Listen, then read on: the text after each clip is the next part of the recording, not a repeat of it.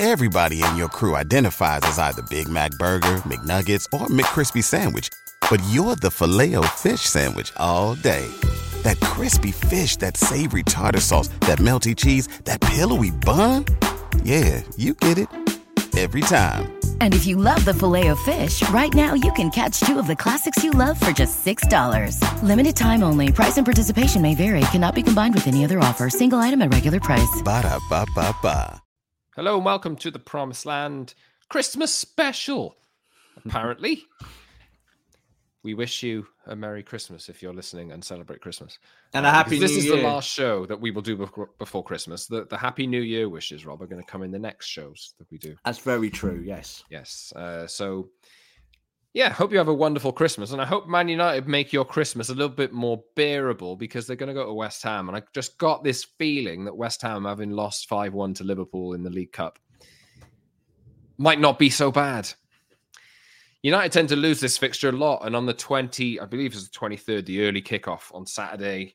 We're recording this Thursday, but we're putting it out Friday morning, I believe. So little bit of a bite-sized episode for you to talk about football. We did a Dan Ashworthy, Jim Ratcliffe kind of show on Thursday. So go back and check that one out. That should have some legs in it, hopefully, until something gets announced. So if you missed it and you over Christmas, you're a little bit bored or you're sleepy or something like that, you want to chuck something in your ears, that is the one to listen to. But this is the one that is it's got about 24 hours of a window to be relevant in. But Rob, how is it going? Not bad, Scott. We haven't spoken for such a long time, you and me, have we? Unbelievable. It's been so long that Rob is wearing different attire, and so am I. Costume change. Yes, costume changes. And thanks for listening, everyone. And I just want to say this as well, since this is a Christmassy. There's no Christmas decks if you're watching on YouTube. I've got nothing. Neither is Rob. We're not really in the Christmas spirit according to how we look on YouTube. But if you're listening, and you're watching anyway, I just want to say thank you to everyone. From Rob, I'm sure Rob will say something in a second, but just want to say thank you to everybody who listens or watches and gets some kind of pleasure or satisfaction out of listening to this show or watching this show. I think I get more compliments for this than anything else I do. Which is really nice. And it means a lot. So if you do enjoy the show and want to leave us a nice little Christmas review on one of the podcast platforms or Chartable or something like that, then that would be nice and would be ideal. But yeah, we really appreciate all the support and everybody who listens. Every listen, every download counts, and it's kind of humbling, Rob, isn't it? But it's I'll pass to you to say to share your gratitude, because I'm sure you are. Yes. Yeah, very grateful. And do you remember, Scott, when we first talked about doing this show, didn't we? Like ages ago, years ago. And it didn't happen, did it, for a long time? Because just busy, other commitments, and it is a commitment to kind of put together a show twice weekly to make sure it all pops and that you're on point. And we do it because of the audience. That's why we do it, is because we have such a kind of loyal audience, I think, through these years that we've been doing it. And we just, without you guys, we wouldn't do it. So just thank you so much. And yes, have a Merry Christmas and just continue supporting us into next year. We will do obviously a show before the new year, but you're in that realm, aren't you, at Christmas, where you are thinking about 2024. Hopefully better things to come for Manchester United, obviously the subject that we talk about every single week. But what we will talk about on this episode, actually, I just want to say thanks again and subscribe if you haven't already. I want to thank you, Scott. Thank you, Scott. Thanks to you as well, mate. Thank you for being part of the Promised Land and everything you do. And thank you to Rob for everything that you do also. Look, Rob, this is getting out of hand now. We can't do not on a recording. Big hug. There's a virtual hug from Rob. Thanks very much. Been a good year, actually. Went to Vegas, didn't we? So that was a nice, interesting little turn of events. But yep, back recording behind a screen. And you can subscribe to this show wherever you get your podcasts and watch us on YouTube, The Promised Land, a Man United pod. Like the video, subscribe, leave a comment, etc., etc. Hit the notification bell on YouTube as well so you never miss a show. And _Scott Saunders on X, IG, TikTok. I'll be posting there a lot more in 2024 because now I have the facilities to be able to do it. At _Rob_B on X and YouTube, and at TPLMUSC on X. But like we said, today we'll talk a little bit more bite-sized. We'll talk about the footballs. United haven't scored a goal in 3 games. It just dawned on me. They haven't scored at Anfield. They didn't score against Bayern. They didn't score against Bournemouth. No, they lost 3-0 to Bournemouth, didn't they? Yeah, they did. Yes. So not scored a goal in 3 games. And then I've been to this West Ham versus Man United fixture quite a few times in the last few years, and I've seen some absolute rotters, absolute stinking performances. Now the thing is, like, there's a sickness bug that's been going around the camp at West Ham, and they played Liverpool last night with a rotated team, but you just think, oh, United have had a week off. They've got some people coming back from injury and that kind of thing. Sorry, my computer froze for a second there. I thought I was going to drop off. But you just think United should be well placed to win this one, but it just never works that way. And I don't know how do you feel about this one, because I've been to this game enough times over the last few years and I've seen them lose quite a lot. So I can't shake that feeling at the minute. Well, historically, United don't travel that well to East London. So that's the truth. You're right. This is always a tricky fixture. As an older Manchester United fan, my mind is always pulled back to the 90s. With that year, we lost the title to Blackburn. Blackburn lost on the final day to Liverpool, funnily enough. Jamie Redknapp, free kick in the 91st minute. And Man United needed to win at West Ham, and we drew. And we didn't win the title. And Ludic McCloskey that day made about 6 saves from Andy Cole from about 6 yards.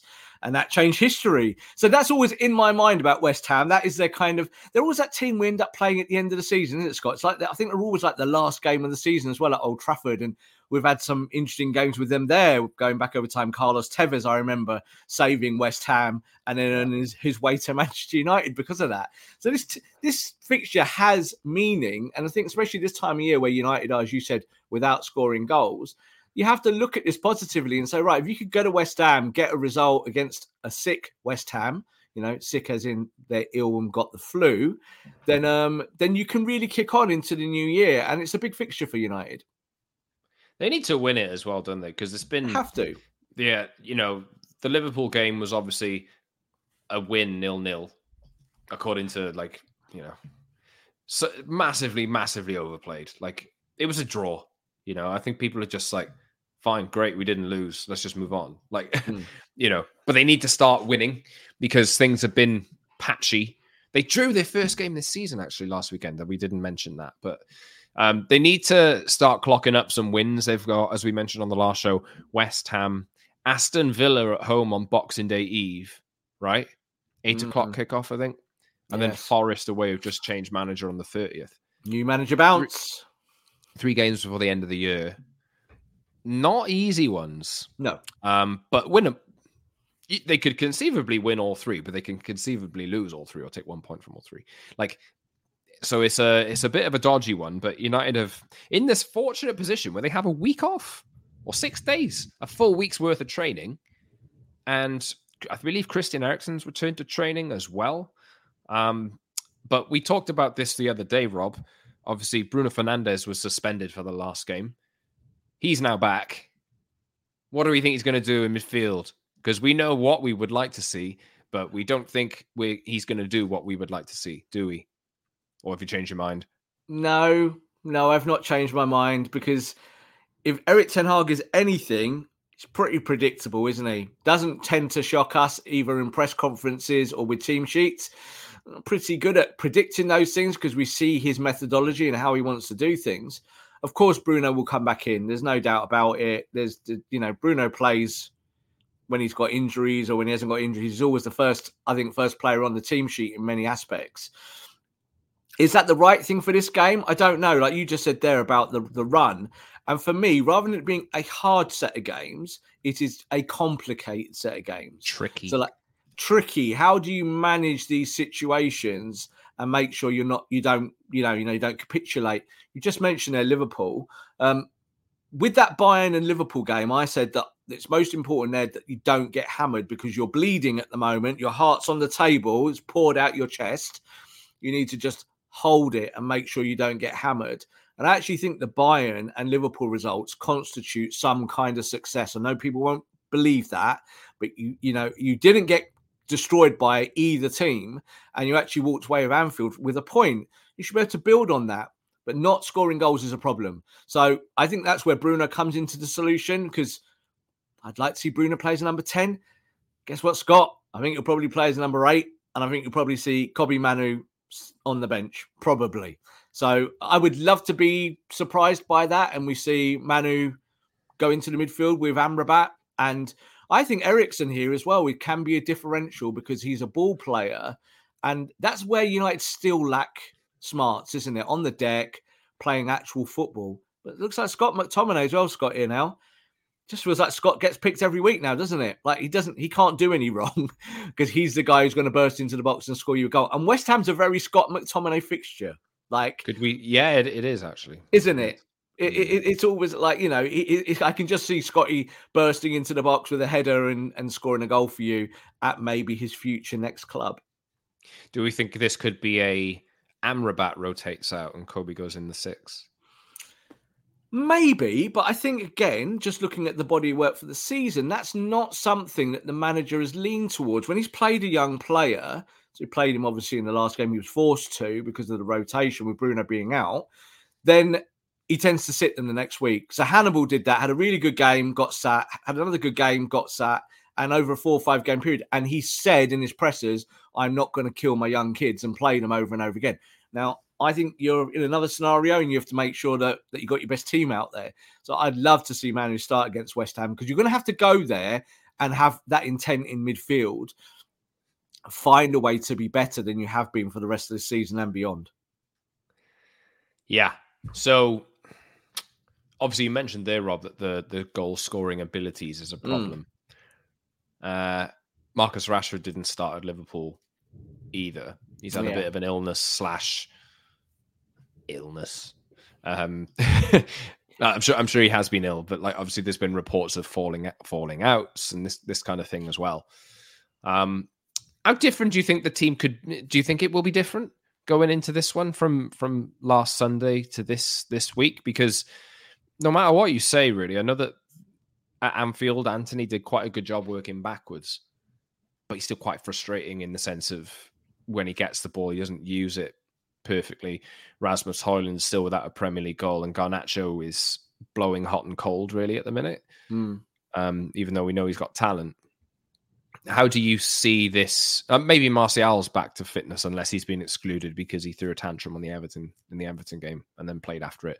But hopefully, even a week after United get eliminated from Europe, hopefully you're starting to see, or hopefully we can start to see over the next, let's say 6 weeks, where they play only 5 games. This is mad. Like, they play 5 games now between this point and the end of January. So you should hope that most of the injury problems will clear up by that point. They play Tottenham on the 14th of January, and then that's it, I believe. Yeah. So, yeah, let's look at the West Ham game. Do you think they'll make any changes in the forward department because of the lack of goal scoring? Well, so you just mentioned Anthony there, and I actually think that he's one player that probably won't get changed. He's a Ten Hag guy. He works in your press. Yes, he's still frustrating, but none of that is new news. We know that's exactly what he does. Whether Ten Hag will go back to a more defined 4-1-4-1, I think is the bigger question, because then you kind of look at how you make that fit, whether you go with an Amrabat in that there. I called him the Amrabat solution, and people obviously jumping on him this week. I don't think he'll stay at the football club, but it's how you work it around that. And I can kind of see Ten Hag starting Anthony, maybe starting Garnacho again. Like, we just said about not starting youngsters. Well, that doesn't count for Garnacho. Seems like he can start every game. But you could argue that last season he treated him the same. He did, exactly. And he was like that. He was on the bench a lot when we were saying, please play him, wasn't it? It was that methodology. I will not be surprised to see Marcus Rashford come in as the 9. Now, that's not my preference. When I said that the other day on the show and mooted it, people were like, "Oh, have you never seen Marcus Rashford play? He's not a good number 9." Yeah, I agree with you, people. That's not what I'm saying. I'm saying about what the manager might do, because I do think the whole thing with Højlund is that he does look a little bit down at the moment. He does look a little bit like, I'm not getting the balls I need. I'm not being able to play my game. It's a problem.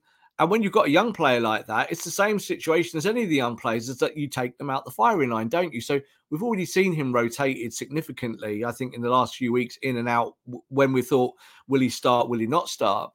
But I think with Marcus, you could kind of say to Marcus, yeah, you play the 9, it's a simplified role. You're going to play at the top here of the attack, and we want you to run in straight lines and run in behind. You don't have to go and do a lot of the real pressing work. We'll leave that to Anthony. We'll leave that to Garnacho. Bruno's back in as a 10, 8, running from deeper. I think that's what we're more likely to see. But I think it's also a little bit of a litmus test, Scott, to see how the manager feels about Marcus Rashford at the moment. Because if he really, they're not getting on, or it's not working, or he's not happy with his work, you'll see him on the bench again, won't you? That's where he'll start. Yeah. Obviously, you'd think that Rashford is now over whatever illness there was. And like, obviously we've had, as we mentioned there, it'll be 6 days between matches. So you'd think he would probably be okay. And he came on at Liverpool as well. So you're right there, Rob, I think. And maybe you could still hold it up at Rashford and say he's not played well enough to deserve a starting spot at the moment. And you need to provide or put in a bit of a meritocracy. But obviously we know on Anthony and that kind of thing, and that's one of the things that's shown Jadon Sancho's nose out of joint. No matter how bad he plays, he still gets picked. Yeah. So but we're in a position where we're talking about options for once, which is a good thing. Talk about sickness there. Like, I'll just say this one thing. This is not revealed, but this is absolutely how it works. If someone is genuinely sick, they are banned from your team. They're kept away. They're isolated. You're not allowed to sit with them on the bench because you might make them sick. So just take that into account. So if people going, Marcus Rashford is sick. If he was sick, he would be told to stay well away from Carrington. And players have told us that before. You're told you don't need to obviously infect the team. Whatever his illness was, he might have had a little bit of a cold, but that was not the reason why he wasn't starting games. Yeah. Do we think now, Rob? I don't know where you want to go specifically with this, but I'm just looking at like little points in the team and which lineup. We don't know. We'll wait to hear from Erik ten Hag. I think his press conference will still be on Friday, so we're recording this well ahead of time, and maybe some of the injury news is a little bit different. But we had Rafa Varane. Let's just talk about him for a second. Do we think that now he put in a man of the match performance at Liverpool, that he is back in the team? Like, and that all of that, I'm keeping him out of the team because he's not a very good left centre back. He's going to make a rod for his own back, really, isn't he, if he drops him back to the bench? He will do, but I think, again, it comes down to needs must. So we'll find out a little bit more now about Harry Maguire's injury, and believe it's not as serious as first feared. What do we know about that, Scott? Oh, no, I don't know anything. I'm just going by because it happened right in front of me when I was at the game, and it did not look good. Like that is weeks for me. Like again, if you've got this period over January where players can rehabilitate, that then makes it less crucial, doesn't it? So if he misses 2 or 3 or 4 games, then you'll live with that because he'll then come back into your team. But what you just said there about Rafa Varane is really, really important, because this is about the stylistic properties of Man United and about whether you pull Luke Shaw back into the centre and that he plays as a centre back. And we know he can play that left-sided role. I think the big thing for me is that when you lose Luke Shaw at left back, you lose a lot of your shape, you lose a lot of your fundamentals of ball progression on that side. He's one of our best ball progressors in the team from left back, not necessarily from centre back, where he's more of a coverage player. So I think with Varane, it's honestly, it's pathetic. They're falling out, and that's why he's not being picked. And they might have kissed and made up. You know, Rafa Varane's an adult in the room. You know, I think we've always said that before, that kind of a mature personality. And yeah, he didn't look very happy to me a couple of weeks ago when he was on the bench. I said that to you, Scott. He looked a little bit miffed and a little bit like, you know, what am I doing here type thing.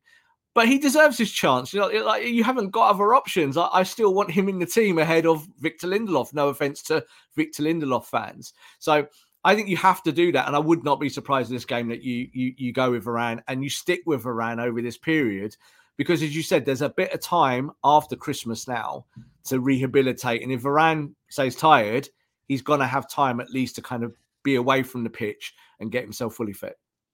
So just in the wider scheme, if, and I already know the answer to this, if United lose, is it that get the manager out again, get him out, and obviously this is a no, but will Erik ten Hag be getting his P45 on Christmas Day? Let's just say, like, just asking the question for the sake of the podcast. I don't believe that that's the case, but obviously if United lose that game, Christmas is going to be spent in the same position we were a week ago.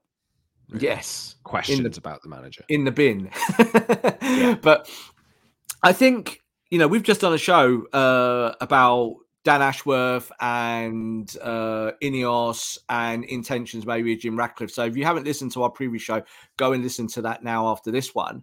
But the link there is that one thing we didn't speak about in that show is what do you want to do with the manager's role, which is somewhere down the food chain when you sort out sporting directors and directors of football roles.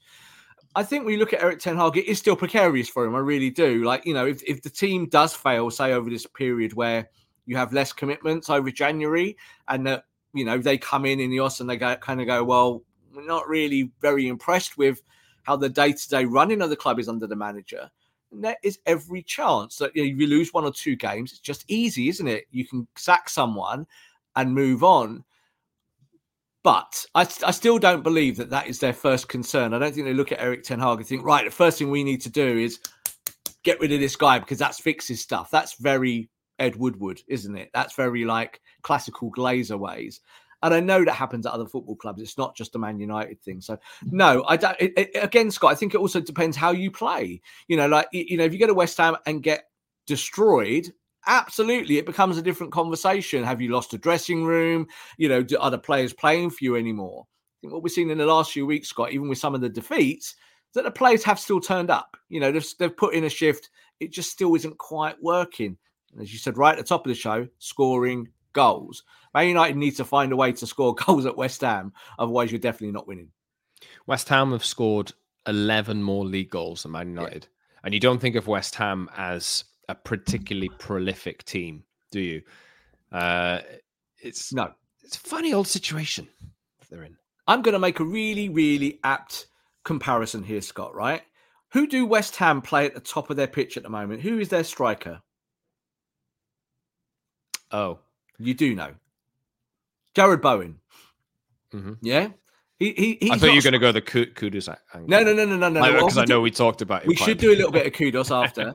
But it's Bowen. Bowen's playing the 9, right, as a false 9. And he's doing really well. He scored goals. He's got the team going in the right direction. I still do not know why Man United have never, ever played Bruno in that role. Because Bruno could play that role as someone who drives into that area and operates just around the box. And Bowen is not a 9 at all. No one would have said a year ago that that's your option when he was kind of playing behind Antonio and playing that function.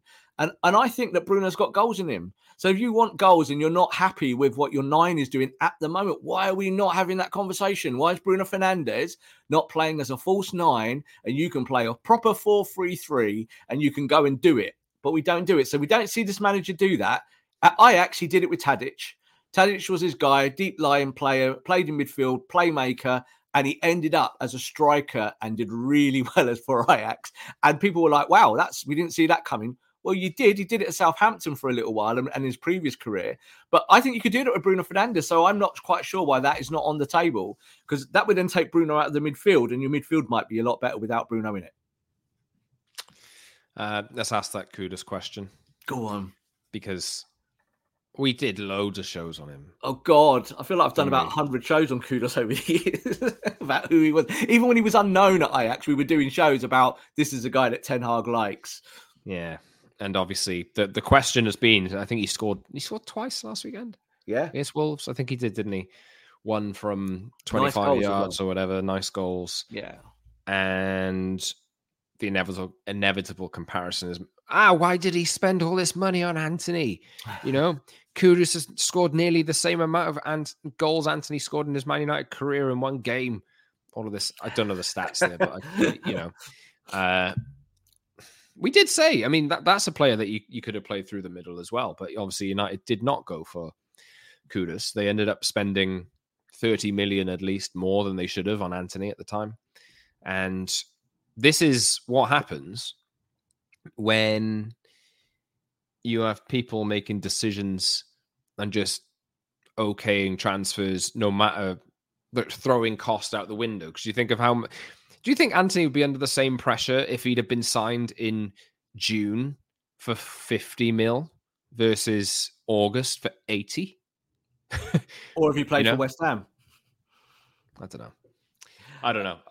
It's interesting. When we bought Anthony, Kudus was on the radar, but Kudus was valued about 18 million at the time, right? So no one was really interested in him. We did a lot of shows on him going back with the masterclass about the potential fit and one thing or another.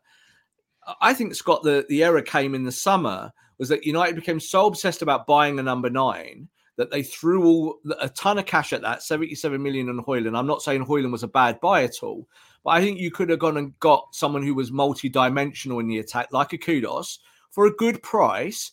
And then you could have gone and bought another midfielder, maybe, for all the same value. And this is really Man United's problem, isn't it? Is that you could have gone and got Kudus, who's absolutely there for you.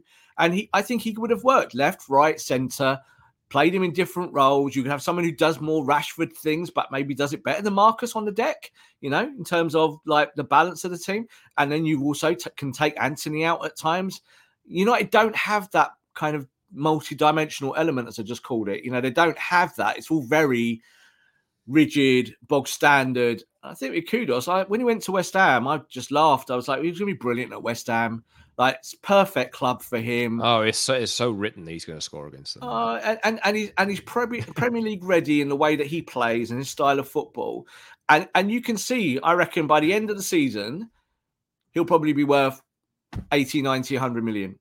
And you'll have teams banging on his door, because I think he's got a lot of talent. I think there's a lot more to him than we've even seen at the moment. And he's showing he can score goals. But I just think the elements of him coming from the wide areas, that's what football's about now, is your wide forwards really are the ones that win and lose you football matches. They really do, and put the ball in the net. It's not always about the number 9. I think that's the issue for United. We went and bought a number 9 for 77 million. Guess what, Scott? We're even worse at scoring goals this year than we were last year. And it was a problem last year. And I don't blame the striker. I'm not blaming Højlund at all with that. I think that's part of his development. But we said when we bought Højlund, you're going to have to suck it up that this boy might take some time to score goals. Like, we said that. We did that all in our shows on him. And that's just where we are with it. And I don't blame him. But Ten Hag has to find those answers around that. We will see if he finds those answers in the Saturday early kickoff in the Premier League. The one before Christmas, which, hopefully... Let's just win by any means. Any means. I don't care if you get a dodgy decision, you end up winning. I'll just take that. Just don't ruin Christmas for everyone. United. Let's see if Bruno having a few days off helps him. Like, I know he's obviously been training, but might actually help him. That grind of twice weekly games, having a game off might help him. We don't know. It might just give him an extra perk to kind of go and play his best game. Lots of things in the mix, team selection, rotation, rest, all of this kind of thing. But United have to get 3 points, really, because you're looking at the table and you think if you lose this game, you go into 8th. If Brighton win, you go into 9th. And then you're already 5 points off 5th and 6 points off the top 4, which isn't terrible, but really you can't really afford to fall any further behind. So we'll see. And then Aston Villa, who are 3rd, go to Old Trafford on Boxing Day. Villa's tough, but Villa are not as good away as they are at home. At home, they're impossible to beat. They play that high line and you play a fast attack. Exactly. And I think against West Ham, I would really like to see Aaron Wan-Bissaka come back in the team, because I think you need someone who will physically challenge Kudos in that kind of deeper areas where, you know, someone who can go to him. I think if Delo is the guy backing him up and Delo's in front of him, I think they'll rip right through that side of the pitch. And that's where Bowen becomes dangerous, because he can play the false role, make up an extra head there, and they can pick you apart outside the box, and suddenly then they're in. And that's a problem. So I would like to see Wan-Bissaka get the start. I think it's at Upton Park, again, showing how old I am, at the Olympic Stadium, London Stadium, as they call it now. And I think you need to have that set there in that part of the park, because that's where you could get hurt. But it also help you with the counter press. If you can win the ball off those forwards there, you can go through midfield quickly, get the ball to Garnacho, get the ball to Anthony, and be on the front foot.